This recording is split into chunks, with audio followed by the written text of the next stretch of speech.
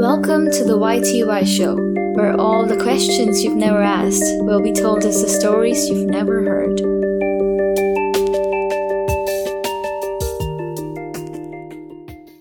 Happy New Year, Teja! Happy new year Ramani. సరే, new year వచ్చింది కదా, 12 o'clock దాటగానే మనం రకరకాలుగా సెలబ్రేట్ చేసుకుంటాం. యూజువలీ కేక్స్ కట్ చేస్తాము, డాన్సులు చేస్తాము, టపాకాయలు కాలుస్తాము, పక్కన కాల్ ఇచ్చుకుంటాము, రకరకాలుగా చేస్తాం. అయితే మనం పార్టీకి వెళ్ళాం కదా ఫస్ట్ న్యూ ఇయర్ నైట్. ఆ తర్వాత వెనకాలకు వచ్చేటప్పుడు ఊబర్లో కూర్చుని, అంటే ఆ మ్యాసివ్ బిల్లు కట్టి ఊబర్లో కూర్చుని వెనకాలకు వచ్చేటప్పుడు రకరకాలుగా ఎక్కడెక్కడికో వెళ్ళిపోయింది అనమాట నా థాట్ ప్రాసెస్.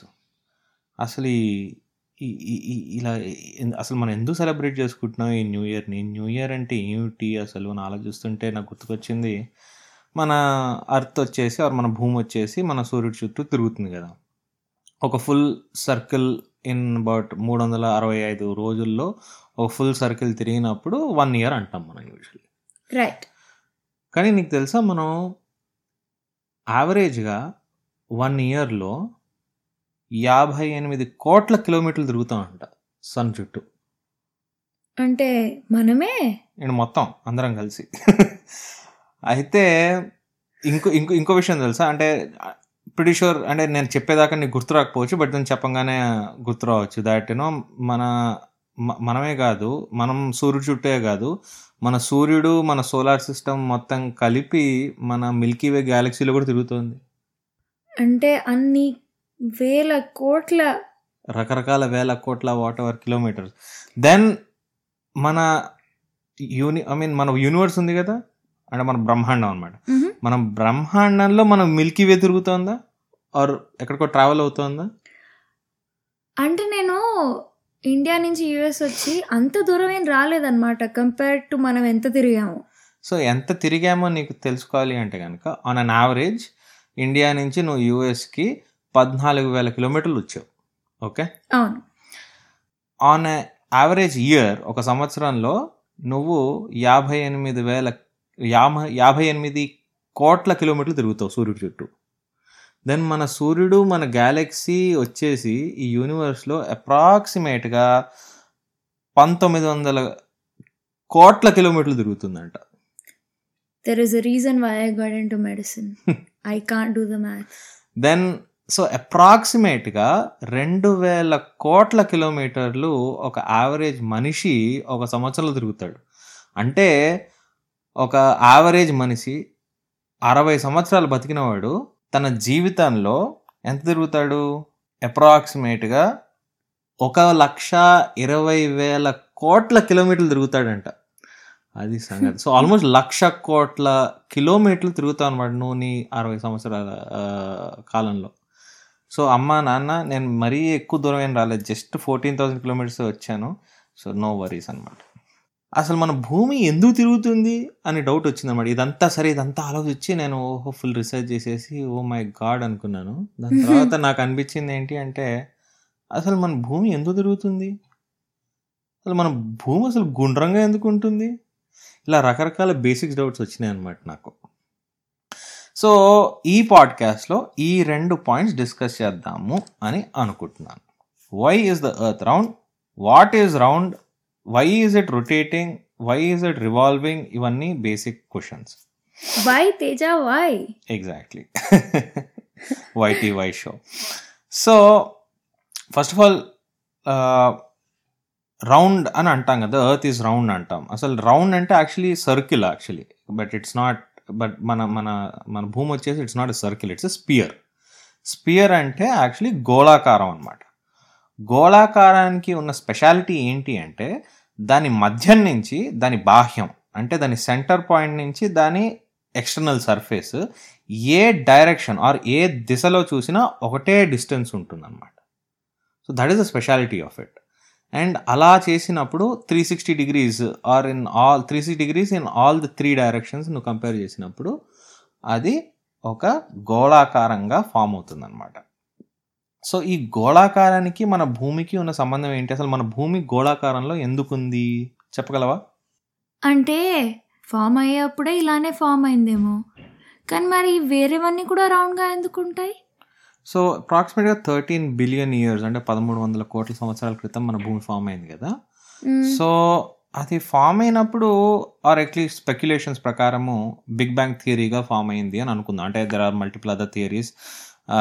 ఇదేంటి ఇలా కాలేదు ఇంకోలా ఫామ్ అయింది, అలా కాలేదు ఇంకోలా ఫామ్ అయింది అని చాలామంది అంటారు. But then generally accepted theory ప్రకారం బిగ్ బ్యాంగ్ థియరీలో ఫామ్ అయింది అనుకుందాం. సో బిగ్ బ్యాంగ్ థియరీలో ఒక సింగిల్ పాయింట్ నుంచి ఈ బ్రహ్మాండం అంతా కూడా ఒకటే milli second, milli micro nano femto సెకండ్లో ఫామ్ అయిపోయింది. ఒక నిమిషం ఏం లేదు, ఇంకో నిమిషం అంతా ఉంది. సో ఇది ఫామ్ అయినప్పుడు అంతా ఒక వేడి పొగలాగా ఉండిందనమాట. ఎవ్రీథింగ్ వాజ్ జస్ట్ ఆటమ్స్, అంతా atoms. Thankfully atoms already form అయినాయి. ఆటమ్స్ కూడా ఫామ్ అవ్వలేదు ఒక టైంలో. But then in that femto second atoms form అయ్యి మొత్తం బ్రహ్మాండంలో అన్ని ఆటమ్సే ఉన్నాయి. ఆటమ్స్ మెల్లిమెల్లిగా మాలిక్యూల్స్లా ఫామ్ అయినాయి. మాలిక్యూల్స్ మెల్లిమెల్లిగా they started forming these gases. ఈ గ్యాసెస్ కాస్త మెల్లిగా ద్రవంలాగా ఫామ్ అయింది. ద్రవం అంటే లిక్విడ్స్. ఈ లిక్విడ్స్ మెల్లిగా ఒకదానికి కలిసి సాలిడ్స్లా ఫామ్ అయ్యాయి. సాలిడ్స్ అంటే ఘనం. సో ఇలా మెల్లిమెల్లిగా రాళ్ళు ఫామ్ అవడం మొదలెట్టాయి అనమాట. రాళ్ళు మేడప్ ఆఫ్ కార్బన్, రాళ్ళు మేడప్ ఆఫ్ ఐరన్, రాళ్ళు మేడప్ ఆఫ్ కాల్షియం, రాళ్ళు made up of calcium oxide. So ఇలా మెల్లిమెల్లిగా అన్ని ఫామ్ అవడం మొదలెట్టాయి అనమాట. Star dust. Exactly. We are all made of stardust. We are all made of stardust. నక్షత్ర ధూళి మనం అందరం. ఎగ్జాక్ట్లీ. నా తెలుగు ఇవాళ రచ్చలుగా అసలు. ఎనీహో, అసలు ఫామ్ ఎందుకు అవ్వాలి అని నువ్వు అడగచ్చు. ఫామ్ ఎందుకు అవ్వాలి తేజ? ఇది ఫామ్ అవడానికి చాలా సింపుల్ కారణం ఉంది. నీకు గ్రావిటీ గురించి తెలుసా? మూవీ చాలా బాగుండింది. కరెక్ట్. గ్రావిటీ మూవీ సరేలే కానీ, సో గ్రావిటీ అంటే దీన్ని గురుత్వాకర్షణ అని అంటారు అన్నమాట తెలుగులో. నేను కూడా ఇప్పుడు నేర్చుకున్నాను. సో టెన్షన్ పడుకు, నాకేదో బాగా తెలుగు తెలుసు అని చెప్పి. గురుత్వాకర్షణ ఏంటి అంటే ప్రతి బరువు ఉన్న మెటీరియల్కి గురుత్వాకర్షణ అనేది ఉంటుందన్నమాట. ఈ గురుత్వాకర్షణ ఏం చేస్తుంది అంటే, ఆర్ గ్రావిటీ ఏం చేస్తుందంటే, ఒక బరువు ఉన్న మెటీరియల్ని ఇంకో బరువు ఉన్న మెటీరియల్కి అట్రాక్ట్ చేస్తుంది. తేజ, నువ్వు ప్లానెట్స్ రౌండ్గా ఎందుకున్నాయో అదే చెప్తున్నావా, ఇంకేదో చెప్తున్నా? అక్కడికే వస్తున్నా. ఓకే.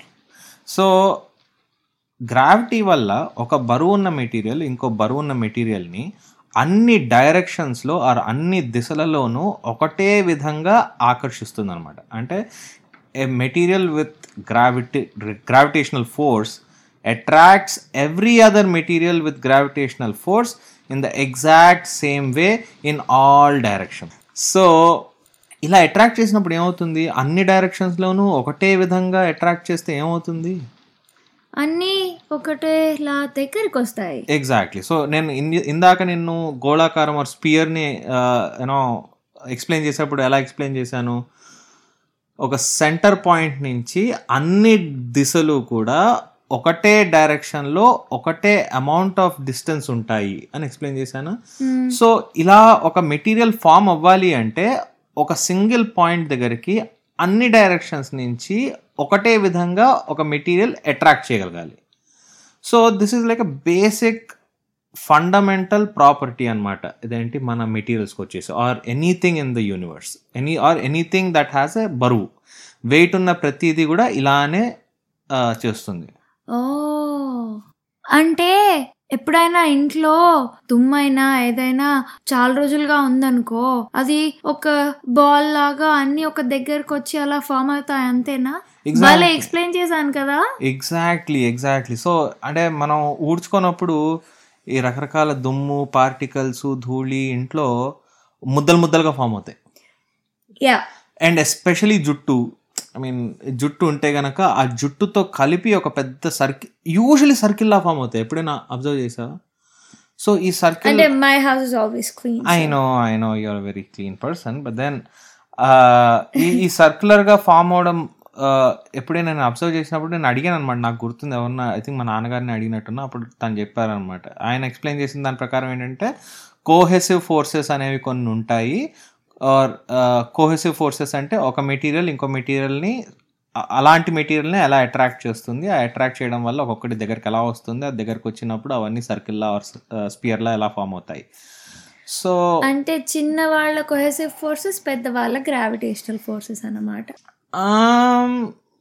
యా కైండ్ ఆఫ్ అనొచ్చు. Okay, next. యా సో ఇప్పుడు ఈ మొత్తం యూనివర్స్ ఫామ్ అయినప్పుడు ఆటమ్స్ మాలిక్యూల్స్ అయినాయి, మాలిక్యూల్స్ రాళ్ళు అయినాయి, రాళ్ళు కొండలుగా మారాయి, కొండలు కాస్త మెల్లిమెల్లిగా కామెట్ సైజుకి వచ్చినాయి. ఈ కామెట్స్ ఒక్కొక్క దాన్ని గుద్దుకుంటూ ఇంకా పెద్ద గోళాకారాలు తయారైనాయి. సో అన్ని డైరెక్షన్స్లోనూ ఒకటే విధంగా అట్రాక్షన్ ఉండడం వల్ల మిలియన్స్ ఆఫ్ ఇయర్స్ ఆర్ కోట్ల కొద్ది సంవత్సరాల కొద్దీ ఇవన్నీ దగ్గరికి వచ్చి వచ్చి వచ్చి గోళాకారంలో ఫామ్ అవుతాయి అన్నమాట. సో కానీ నువ్వు అర్థం చేసుకోవాల్సింది ఇంకోటి ఉంది. మన భూమి నిజంగానే గుండ్రంగా ఉందా? అంటే కొండలు ఉన్నాయి, అదే విధంగా సముద్రాలు ఉన్నాయి, లోయలు ఉన్నాయి, మన మరియానా ట్రెంచ్ ఉంది, మన మౌంట్ ఎవరెస్ట్ ఉంది. సో అంతంత ట్రెంచెస్, అంతంత హైట్స్ ఉన్నాయి కదా. మన నిజంగానే మన భూమి సర్క్యులర్గా ఉందా? అంటే నువ్వే అన్నావు కదా, పెద్ద పెద్ద కామెట్స్ అని, ఆస్ట్రాయిడ్స్ అని దగ్గరకు వచ్చి పెద్ద పెద్ద ప్లానెట్స్ ఫామ్ అయ్యాయని. మరి అవి ఫామ్ అయ్యేటప్పుడు గుద్దుకుంటాయి కదా, గుద్దుకున్నప్పుడు పైకి కిందికి అయ్యాయేమో. కానీ నిజంగా చెప్పాలి అంటే మన భూమి పర్ఫెక్ట్ సర్కిల్ ఏం కాదు, ఆర్ పర్ఫెక్ట్ స్పియర్ ఏం కాదు. ఈక్వేటర్ దగ్గర 43 కిలోమీటర్లు ఎక్కువ డయామీటర్ ఉంటుంది తెలుసా, కంపేర్ టు ద పోల్స్. కానీ మన భూమి యొక్క డయామీటర్తో కంపేర్ చేస్తే ఎర్రర్ ఇన్ స్పెరిసిటీ అంటారు అనమాట. అంటే ఎంత డిఫరెన్స్ ఉంది స్పెరికల్ ఫామ్తో అనేది కంపేర్ చేస్తే 0.15% ఎర్రర్ కంటే తక్కువ ఉందన్నమాట స్పెరిసిటీలో మన భూమికి. You know what? Imperfections are perfect. This earth is my favorite earth. Exactly. The only one we have. ఇంకా అదే మన భూమి బిలియర్డ్స్ బాల్ అంత రౌండ్గా ఉంటే, యాక్చువల్లీ నిజంగా చెప్పాలి అంటే బిలియర్డ్ బాల్స్ వచ్చేసి తయారు చేసేటప్పుడు 0.22% ఎర్రర్ అలౌ చేస్తారు స్పెరిసిటీలో. మన భూమి వచ్చేసి 0.15% ఎర్రర్లో ఉందన్నమాట. అంటే ఒక బిలియర్డ్ బాల్ని భూమి అంత సైజ్ చేస్తే కనుక బిలియర్డ్ బాల్కి ఇంకా ఎక్కువ సొట్టలు నొక్కులు ఉంటాయి అన్నమాట. సో మన భూమి యాక్చువల్లీ చాలా స్పెరికల్గా ఉంటుంది. ఇదంతా సరే, ఈ గుండ్రంగా ఉన్న భూమి గుండ్రంగా ఎందుకు తిరుగుతోంది? గుండ్రంగా తిరగడానికి కారణాలు చాలానే స్పెక్యులేట్ చేశారు అన్నమాట. చాలామంది సైంటిస్ట్ చాలా రకాలుగా స్పెక్యులేట్ చేశారు. కానీ again everything comes and boils down to gravity my man. So ఇంకోటి, ఇది గుండ్రంగా తిరుగుతుంది సరే అనుకుంటున్నాం, okay, or it is rotating అని అనుకుందాం. రొటేటింగ్ కి రివాల్వింగ్ కి డిఫరెన్స్ తెలుసు కదా నీకు.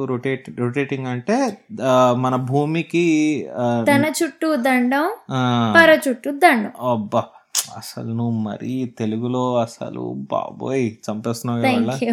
యా, సో తన చుట్టూ అది తిరగడం అనేది రొటేషన్, మన సూర్యుడి చుట్టూ తిరగడం అనేది రివల్యూషన్. ఓకే, సో ఇవాళ మనం డిస్కస్ చేస్తోంది రొటేషన్ అసలు ఎందుకు జరుగుతుంది అని. రొటేషన్ అసలు ఎందుకు జరిగింది అనేది ఆలోచించే ముందర మన భూమి అసలు ఎటువైపు నుంచి ఎటువైపు తిరుగుతుంది? West to east. కరెక్ట్. అంటే నార్త్ పోల్ పైనుంచి చూస్తే కనుక మనం యాంటీ క్లాక్ వైజ్ డైరెక్షన్లో తిరుగుతాం. డెఫినెట్లీ. నీకు ఇప్పుడు ఒక మైండ్ బ్లోయింగ్ విషయం చెప్పనా? మనం ఒక్కళ్ళమే కాదు, మన సోలార్ సిస్టంలో ప్రతి ప్లానెట్ ఆర్ ప్రతి గ్రహం వెస్ట్ టు ఈస్టే తిరుగుతుంది. అన్నీనా? అంటే ఎక్సెప్షన్స్ వచ్చేసి వీనస్ అండ్ యురేనస్. కానీ స్పెక్యులేషన్స్ చెప్పడం ప్రకారం ఏంటి అంటే, స్పెక్యులేషన్ ఊరికే అంటున్నాను, రీసెర్చ్ స్టడీ ప్రకారం ఏంటి అంటే, ఇనీషియల్గా వీనస్ యురేనస్ కూడా ఈ ఆపోజిట్ డైరెక్షన్లో మన తిరిగే డైరెక్షన్లో తిరిగేవంట. But over a period of time ఏదో బికాస్ ఆఫ్ వేరే ఎక్స్టర్నల్ ఫోర్సెస్ వల్ల అవి మెల్లిగా యాంటీ క్లాక్ వైజ్ డైరెక్షన్ నుంచి క్లాక్ వైజ్ డైరెక్షన్లోకి మారిపోయినాయి అంట. అది కాదు తేజ, నువ్వు అన్నావు కదా బిగ్ బ్యాంగ్ అని, సో చిన్న పాయింట్ నుంచి అన్నీ స్టార్ట్ అయ్యాయని. అలా స్టార్ట్ అయినప్పుడు ఇది తిరగాల్సిన అవసరం ఏమొచ్చింది? ఈ రొటేషన్ అవసరం ఏమొచ్చింది? Right, okay, so let us come back to that. ఇందాక చెప్పాను కదా, ధూళి రేణువులు మెల్లిగా ఒకదాన్ని ఒకటి అట్రాక్ట్ అవ్వుకుంటూ ఒకటే డైరెక్షన్లో తిరగడం మొదలయ్యాయి, అంటే ఒక డైరెక్షన్లో ఒకటి దగ్గర రావడం మొదలెట్టాయి అని. దాని తర్వాత కామెంట్స్ వచ్చాయి. అవును, రైట్. సో నౌ ఇది ఇమాజిన్ చేసుకో. ఓకే, ఇమాజిన్ నువ్వు ఒక ధూళి రేణువు, నేను ఒక ధూళి రేణువుని. నువ్వు నేను తెలుగు మూవీలాగా ఒకళ్ళనొకళ్ళం ఒక దూరం నుంచి ఒకళ్ళనొకళ్ళం దగ్గరికి పరిగెత్తుకుంటూ వస్తున్నాం. లా లా లా లా లా లా లా లా లా అనుకుంటూ నువ్వు అటువైపు నుంచి నేను ఇటువైపు నుంచి పరిగెత్తుకుంటూ వస్తున్నాం. ఓకే, నువ్వు నేను కొంచెం ఎడంగా ఉన్నాం. ఓకేనా, ఇప్పుడు నేను నా చేతులు జాచుతాను, నువ్వు కూడా నీ చేతులు జాచుతావు. ఓకే, సో ఇద్దరం దగ్గరికి వచ్చినప్పుడు నేను నీ చేయి పట్టుకుంటా. అప్పుడు ఏం జరుగుతుంది? నేను పక్కకి పడతా. పడవు నువ్వు. మరి ఇద్దరం ఆపోజిట్ డైరెక్షన్స్లో పరిగెత్తుకుంటూ వచ్చి ఒకటేసారి చేతులు పట్టుకుంటే కనుక ఇద్దరం ఒకళ్ళ చుట్టూ ఒకళ్ళు తిరగడం మొదలెడతాం. నువ్వు నా లెఫ్ట్ వైపు ఉంటే గనక మనం యాంటీ క్లాక్ వైజ్ డైరెక్షన్లో తిరుగుతాం. అదే నువ్వు నా రైట్ వైపు ఉంటే గనక మనం క్లాక్ వైజ్ డైరెక్షన్లో తిరుగుతాం. సో నువ్వు ఇమాజిన్ చేసుకోవాల్సింది ఏంటి అంటే, ఒక ఆటమ్ ఇంకో ఆటమ్ దగ్గరికి, first atom which was or first ధూళి రేణువు మన యూనివర్స్ కాదులే, మన సోలార్ సిస్టంలో ఒకదాని దగ్గరికి ఇంకోటి వచ్చేటప్పుడు ఆ ఎదురుకుండా ఉన్న రాయి ఆర్ ధూళి రేణు వచ్చేసి దాని లెఫ్ట్ సైడ్లో ఉండుంటే అది యాంటీ క్లాక్ వైజ్ డైరెక్షన్లో తిరిగేది, రైట్ సైడ్ ఉండుంటే క్లాక్ వైజ్ డైరెక్షన్లో తిరిగేది. మరి అన్ని లెఫ్ట్ సైడ్ ఉన్నాయా? సో అన్ని లెఫ్ట్ సైడ్ ఉండాల్సిన అవసరం లేదు. ఆ మొదటి ఫస్ట్ ధూళి రేణువు, లిటరలీ ఇమాజిన్ చేసుకో, ఫస్ట్ ధూళి రేణువు వచ్చేసి యాంటీ క్లాక్ డైరెక్షన్లో తిరగడం మొదలెట్టింది. ఆ తిరగడం మొదలెట్టంగానే దాని చుట్టూ ఉన్నవి కూడా దాని చుట్టూ తిరగడం మొదలెట్టినాయి. అండ్ స్పేస్లో నువ్వు అర్థం చేసుకోవాల్సింది ఏంటి అంటే, రెసిస్టెన్స్ అనేది ఉండదు. There is no such thing as friction. ఇక్కడ మన భూమి మీద అయితే మనకి రకరకాల ఫ్రిక్షన్స్ ఉంటాయి. ఫస్ట్ ఆఫ్ ఆల్ గ్రావిటేషనల్ ఫ్రిక్షనే ఉంది, అంటే మన భూమి మనని కిందకి లాగుతోంది కదా. సో గ్రావిటేషనల్ ఫ్రిక్షన్ ఉంటుంది. ఒక సర్ఫేస్ కనుక రఫ్గా ఉంటే దాని మీద నడవడానికి ఫ్రిక్షన్ ఉంటుంది. గాలి అనేది ఇంకో ఫ్రిక్షన్, నీళ్ళలో ఉంటే నీళ్ళ ఫ్రిక్షను. సో ఏ డైరెక్షన్లో చూసినా ఏదో రకమైన ఫ్రిక్షన్ ఉంటుంది. అదే స్పేస్లో వచ్చేసి ఏ విధమైన ఫ్రిక్షన్ ఉండదు అనమాట. అండ్ ఈ ఏ విధమైన ఫ్రిక్షన్ లేకపోవడం వల్ల ఫస్ట్ ఒకసారి ఒక డైరెక్షన్లో తిరగడం మొదలెట్టేసరికి దాన్ని ఆపేవాళ్ళు ఉండరు. సో ఇది వచ్చేసి న్యూటన్ ఏ law? First law. So first law ప్రకారం ఏంటి? An object at rest stays at rest, and an object in motion stays in motion with the same speed and in the same direction unless acted upon by an unbalanced force. ఏ పదార్థమైనా రెస్ట్లో ఉంటే అది రెస్ట్లోనే ఉంటుంది, మోషన్లో ఉంటే మోషన్లోనే ఉంటుంది. ఇవి rest నుంచి మోషన్కి వెళ్ళాలంటే, motion నుంచి రెస్ట్కి రావాలన్నా దాని మీద ఒక ఎక్స్టర్నల్ ఫోర్స్ యాక్ట్ చేయాలి. ఒక ఆబ్జెక్ట్ ఆర్ ఒక వస్తువు కనుక డైరెక్షన్ చేంజ్ అవ్వాలన్నా దాని మీద ఒక థర్డ్ పార్టీ ఫోర్స్ యాక్ట్ అవ్వాలన్నమాట. సో స్పేస్లో వచ్చేసి ఈ ఫ్రిక్షనల్ ఫోర్సెస్ కానీ ఈ ఎక్స్టర్నల్ ఫోర్సెస్ కానీ చాలా తక్కువ. సో ఒకసారి ఒక పదార్థం కనుక ఒక డైరెక్షన్లో మూవ్ అవడం మొదలెట్టింది అనుకో, అదే డైరెక్షన్లో మూవ్ అవుతూనే ఉంటుంది. సో అందుకని ఫస్ట్ ఇమాజిన్ చేసుకో, ఫస్ట్ ధూళి రేణువు ఆర్ ఫస్ట్ రాయి that was forming in the solar system anti clock direction తిరగడం మొదలెట్టింది. ఇమాజిన్ ఆ సెరెండిపిటీని నన్ను తెలుగులో ఏమంటారు అనేది అడక్కు, నాకు తెలియదు. ఆ సెరెండిపిటీ ప్రకారం అవి యాంటీ క్లాక్ డైరెక్షన్లో తిరగడం మొదలెట్టినాయి. ఆ యాంటీ క్లాక్ వైజ్ డైరెక్షనే ఈ రోజుకి మన దగ్గరతో ఉండిపోయింది. ఇవాళ మనం భూమి ఎందుకు గుండ్రంగా తిరుగుతుందో, అసలు ఎందుకు గుండ్రంగా ఉందో అనేది తెలుసుకున్నాం కదా. వండర్ఫుల్. సో వచ్చేసారి మరి ఇంకో ఇంట్రెస్టింగ్ టాపిక్తో మళ్ళీ కలుద్దాం. ఓకేనా? Okay. Tata. Happy new year. నూతన సంవత్సర శుభాకాంక్షలు. May the earth keep spinning.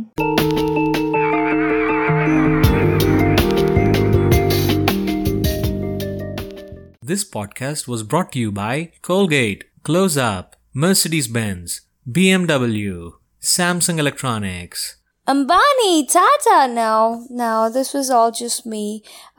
So please like and subscribe so that I can make more. Thank you for your support. Bye.